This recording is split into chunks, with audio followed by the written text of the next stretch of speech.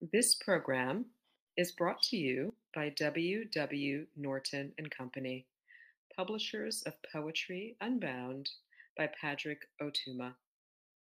Now in paperback and featuring immersive reflections on 50 powerful poems. Hi everyone, this is Kazim Ali, author of The Voice of Sheila Chandra and Poem a Day guest editor for the month of August. I hope you enjoyed today's offering, brought to you by the Academy of American Poets.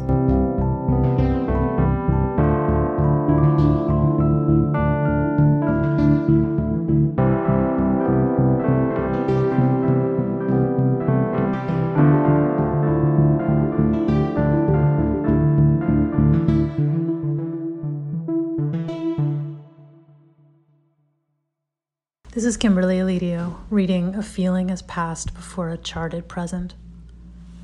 I wanted to write a book that was like lying down. Bhanu Kapil.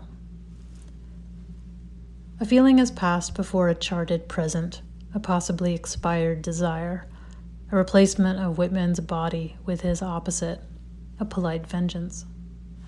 A presumed minor literature, a simile not in force, a yoking of a concrete, a myth makes.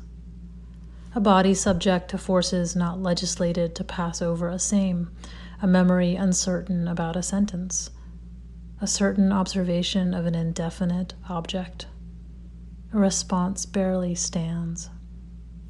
A sentence only to signal an unwritten, a demand for a law barring its passage and end. A tapeworm, a pinworm, a hookworm, a threadworm, a fluke, a sentence wants never to end. About this poem. I've been thinking a lot about feminist art of the femme body, the woman's body, especially the body of a self-identified woman of color, Ana Mendieta and Laura Aguilar, for example.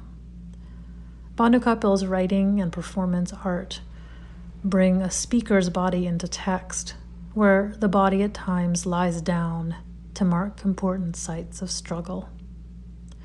Kapil's sentence, "I wanted to write a book that was like lying down," is so evocatively strange in terms of verb tense and figurative language that it sparked my poem, first in the form of a prose poem, but I revised it into a lineated litany or list because I wanted to write a poem that was like slowing down a sentence.